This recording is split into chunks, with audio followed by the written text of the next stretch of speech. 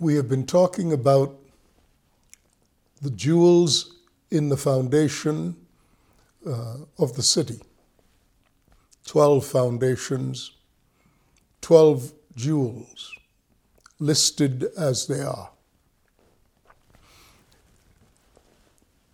Verse 19, Revelation 21. The foundations of the wall of the city were adorned with all kinds of precious stones. The first foundation was jasper, the second sapphire, the third chalcedony, the fourth emerald, fifth sardonyx, sixth sardius, seventh chrysolite, the eighth beryl, the ninth topaz, the 10th chrysoprase, the 11th jacinth, and the 12th amethyst. Then he goes on to say the 12 gates were 12 pearls. Each individual gate was one pearl. And the street of the city was pure gold, like transparent glass.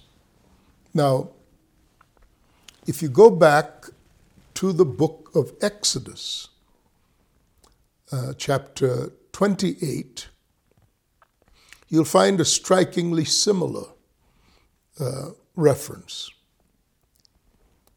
And this was about the forming or the developing of the breastplate of the high priest.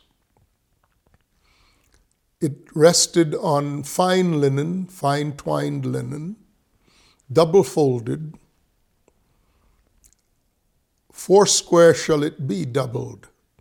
The span shall be the length thereof, and a span shall be the breadth thereof.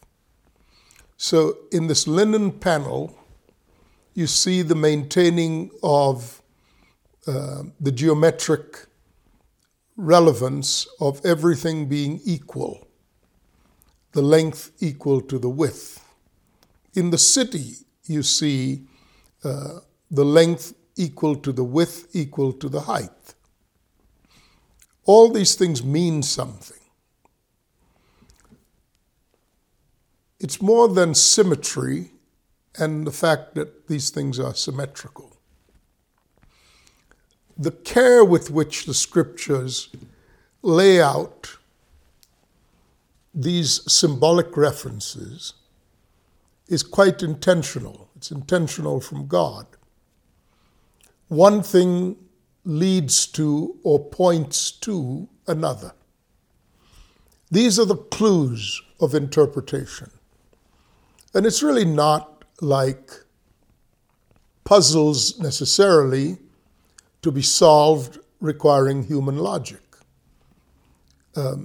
We see a principle in Scripture of the laying down or the laying out of certain symbolic references, even Scripture references. So, for example, when God said in Deuteronomy, through Moses said, "A prophet shall the Lord your God raise up from among the brethren, like unto me. Him shall you hear in all things whatsoever he shall command you. And it shall come to pass that the soul that does not listen to this prophet shall be destroyed from among the people." Now, by itself, a forward-looking prophecy. At that time, neither Moses nor his audience had any idea who that prophet would be. But in the book of Acts, in the early chapters of the book of Acts, I think it's Acts chapter 3, that very scripture is quoted. And the disciples were saying, and the case was being made, the case was being made by Stephen, that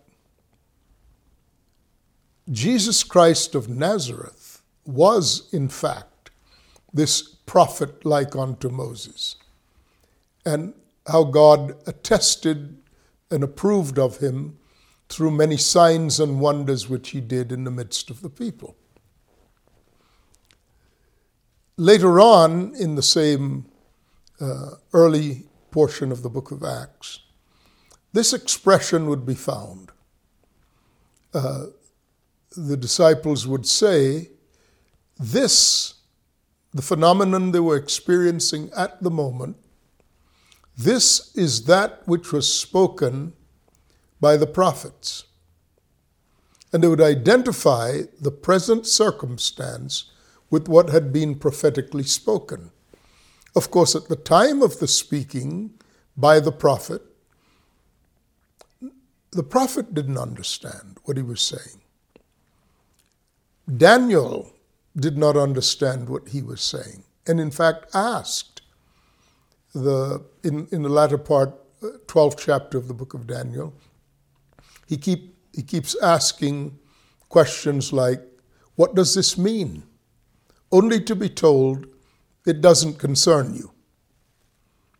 Peter, on the day of Pentecost, explaining the phenomenon in Acts chapter 2 of the outpouring of the Holy Spirit upon that audience and the manifestation of cloven tongues like fire, and how they began to speak in other tongues as the Spirit gave them utterance. When they were challenged and considered to be drunken men, Peter said, no, we're not drunk as you would suppose. It's only 9 o'clock in the morning. But this is that which was spoken by the prophet Joel. In the last days, Joel had said, I will pour out God speaking said, I will pour out my Spirit upon all flesh. Your sons and your daughters will prophesy, young men see visions, your old men will dream dreams, and so on. So this phenomenon is common to Scripture, that when the reference is first made, that is meant to be unpacked and unfolded at a later time, at the time when the first reference occurs, it is highly unlikely that even the persons involved and the circumstances that are implicated do not give the meaning of the thing itself. It comes to be known when the latter end of the matter has been revealed. Now, the book of Revelation, of course, is the summary of all unfinished things, and more than a summary, it takes it then from the natural into the spiritual. So here we have this example in Exodus of the breastplate of the high priest being established by the word from God in the book of Exodus. God is telling them what to do, and he says, first you have fine twine linen, double folded, and it rests upon, it's part of the garment of the high priest. And the purpose of this double folded, 4 square measured linen, fine twine linen cloth, ephod it's called, is the place upon which the breastplate of the high priest is to rest. You shall, then he tells them to create a base of pure gold, and you will set that breastplate with stones, even 4 rows of stones, he said. And then he goes on to talk about the first row shall be sardius, topaz, carbuncle. That's the first row. Second row, emerald, sapphire, diamond. The third row, agate, ligature, agate, and amethyst. Fourth row, beryl, onyx, and jasper. These should be enclosed in gold settings. And the stones shall be with the names of the children of Israel, 12, according to their names, like the engravings of a signet. Every one with his name shall they be, according to the 12 tribes. And you shall make it upon the breastplate chains at the ends of the wreathed work of pure gold, and so on. So, that's the first reference to 12 precious stones laid out in rows of 3 for a total of 12. So you have 4 rows of 3. When we come to the 12 foundations, which have the names of the 12 apostles, they are adorned with precious stones and so on. And the precious stones are, I believe, they're the exact same 12 stones that, I mean, they may have slightly different names, but as I've looked up the Revelation reference and compared it to the Exodus reference, the dictionaries seem to indicate that they're the same 12 stones. Fascinatingly, the original 12 stones in the breastplate of the high priest were inscribed with the names of the 12 tribes of Israel. These 12 stones are upon the 12 foundations with the names of the 12 apostles. Do you think God might intend for there to be an actual connection between the two, in the fashion of this is that which was spoken? Well, of course. Of course. This is the manner of the speakings of God. I am surprised, frankly, that the average churchgoer, the extent of whose knowledge is what they hear from the pulpit, for they rarely ever study the scriptures for themselves. And one of the reasons, not to excuse anyone, they've got jobs to go to.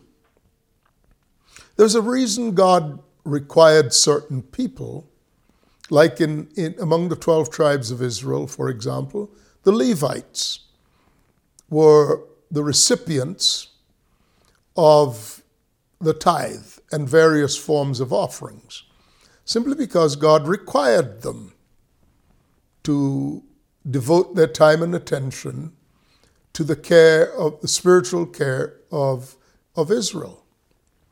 The early 12 apostles showed the same pattern when they left off the daily administrations to attend to the Word of God and to prayer. We have a sort of egalitarian view, a democratic view of the order of God's government. We think that because every citizen has a right in most democracies, every citizen has a right to vote and therefore control who their leaders are going to be. We have a kind of quasi-importation of that notion as it regards the government of God. We have fundamentally different governments when the people are the sovereign versus when God is the sovereign. When the people are the sovereign, yes, they do get to say who their leaders are. When God is the sovereign, he gets to say who the leaders are. Here's how Peter framed it when he was preaching on the day of Pentecost to a crowd of Jews assembled from every nation, from 15 different nations. He said, Jesus of Nazareth, a man approved of God by signs, wonders, and miracles which he did in the midst of you. And then he went on to lay out the proof that Jesus, in fact, was approved of God. I'm getting to something here, a key and critical understanding. When Jesus asked the disciples, "Who do men say that I, the Son of Man, am?" And they had various answers. And then Peter spoke up and said, "You are the Christ, the Son of the living God." And Jesus said to him, to Peter, "Blessed are you, Simon, son of Jonah. Flesh and blood did not reveal this to you, but my Father who is in heaven. And I say also unto you," so you've said to me, "You are the Christ." So I am now saying back to you, because flesh and blood didn't reveal it to you. You've been the chosen one to open the kingdom to both Jew and Gentile. Jesus recognized by that exchange that God had approved of Peter to be the first movement in the gospel being brought to both the Jews on the day of Pentecost and the Gentiles in Acts 10, in the engagement with the house of Cornelius. So in the kingdom, people who have authority have to be approved by the sovereign, because it's the sovereign's authority that they have. Flesh and blood did not reveal this to you, but my Father who is in heaven. Democracy is not the order of God's government, because God's government is a kingdom. The importance of this is when people who are not acquainted with the Scriptures speak about the Scriptures, and when they're not called to the things they're called to, their word is not on par with those who have been called, trained, proved, and attested. And that's why we have such confusion when it comes to the book of understanding the book of Revelation. People pretend they know when they in fact do not. But this won't do in the times we're in. It takes skillful helmsmen to navigate these times. And whoever chooses to be the captains of their own ships had better be familiar with the territory or with the area in which they're called to navigate, because these are treacherous times. Going back and using the same principle, why would there be a morphing, so to speak, or at least a conflation of the 12 names of the 12 tribes of Israel as represented in these 12 stones, and the 12 foundations, the names of which are the 12 apostles of the Lamb? And this is strikingly simple. What God established when he established the 12 tribes of Israel was a type and shadow of the body of Christ. It was an early, rudimentary, rustic, first exposure to the principle of the body of Christ, to the reality, not just the principle, of the body of Christ. He would refine this process by the selection of the 12 apostles. They would have the wisdom of the Holy Spirit to not only interpret the meaning of the law, which is one of the things they did routinely in the early church. They interpreted the meaning of the law, and they would say, as I referenced earlier, this is that which was spoken. This is what God meant by this. Now, Jesus himself did that when he commented on the commandments. He said, it was written, it has been said, thou shalt not commit adultery, and so on. But I say unto you. Well, who is he to say to us? To reinterpret what had been said. Well, he is the sent one. He is the Christ. And they would say, the Jews at his day said, well, this man makes himself greater than our prophets. This man makes himself greater than Abraham. And for that reason, they sought to kill him, because he was establishing a base of authority greater than their traditions and even the written scriptures, to include the Ten Commandments. So, if you do not understand the principle of this is that, then you will not see the connection between what is said previously, what is said subsequently, and how what is said subsequently is meant to interpret what had been said previously. So, why does God go through such lengths to both identify Israel's 12 tribes with these precious stones laid on the breast of the high priest? What is that a type and shadow of? And again, the key is there are 12 foundations represented by these same 12 stones, precious stones. And they represent the 12 foundations upon which the walls of the city, or the wall of the city, in 4 sections, rest. There are 12 gates with the names of the 12 tribes as well. And the answer is simple. To understand what God set forth in the 12 tribes, it must be interpreted by the work of the 12 apostles. So these stones then are indeed precious stones. The high priest,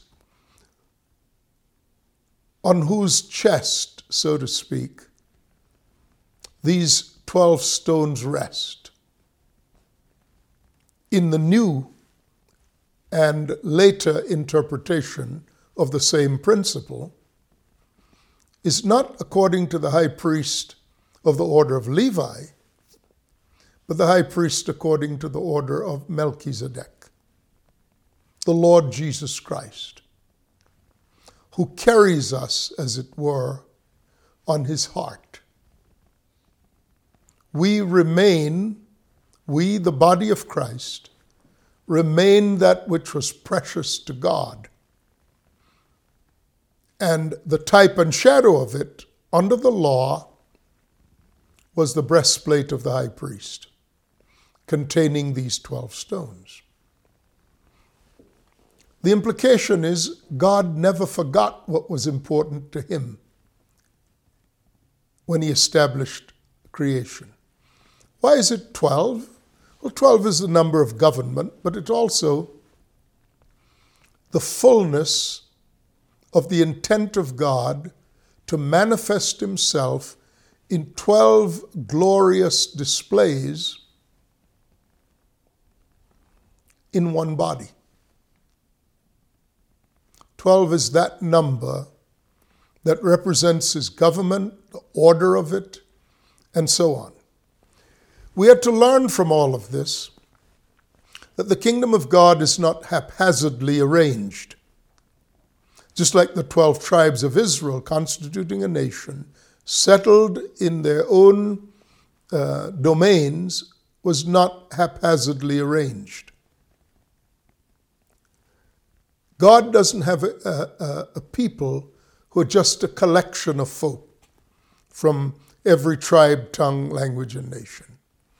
He has a people who are arranged accurately, because each of these arrangements is representative of one of the splendors of God in the form of a precious stone. That's why, for example, you will find such references to a rainbow encircling the throne, or God making a promise to receive a people out of every tribe, tongue, language, and nation, and in staying his hand from annihilation of all the people, the wickedness in the earth in the days of the flood, God stayed his hand and put his intentions under the promise of a rainbow. Now, of course, this symbol has been co-opted without meaning, but it doesn't mean that co-opting of anything divine for carnal and secular purposes confers that upon the carnal and secular purposes. The thing still remains and retains. It remains what it was in the beginning, and it retains its original intent. See, evil has to have something to compare itself to. And usually, because evil is the tool of Satan for the entrapment and deceivement of human beings, it will seize upon some symbol that carries a divine purpose and divine intentionality. We ought not to be distressed by such things, because that which it is not has no capacity to override, dominate, and take over that which is authentic and genuine. So, arranged properly behind 12 gates, resting securely upon 12 foundations, a people who represent the great splendor of God are represented in 12 precious stones, because in all of creation, that is in fact what has been and remains important to God. A people drawn from every tribe, tongue, language, and nation, who carry individually and carry in their respective arrangements the many splendors of the living God. So they show up here now, in this city, in this divine, pristine, glorious, rapturous arrangement. That's what I understand to be the 12 foundations adorned with all kinds of precious stones. It's the revealing fully of what God initiated when he established the high priest's vestments to include his breastplate with the 12 stones, and how he interpreted what those 12 stones meant in the words of the apostles, to indicate that God would draw a people from every tribe, tongue, language, and nation, and form them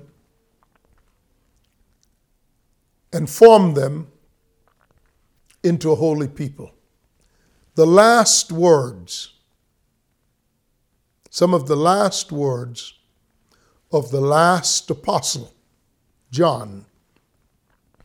Earlier on, we encountered this in the book of Revelation, when there was a great song, a new song in heaven, celebrating the accomplishments of the Lord Jesus Christ, with particular reference to the death of Jesus on the cross and his subsequent resurrection, where he is the Lamb slain from the foundations of the world, The song is, "Worthy are you, O Lord, to receive honor and glory and praise, because you died, and with your blood you purchased men for God from every tribe, tongue, language, and nation, and you formed them into a royal priesthood and a holy nation." 12 stones, 12 foundations, 12 apostles of the Lamb, 12 gates, an arrangement of a holy people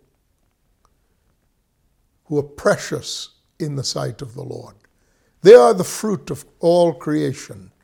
They're what God hoped to reap when he sowed mankind into the created world. And here is the fruit of the labors of God. He rested on the seventh day because he was certain that all that he had initiated would come to this fruition. And here it is in the book of Revelation, the 21st chapter. I'll continue with you as we unpack the rest of chapter 21. I'm Sam Solon. I'll see you then.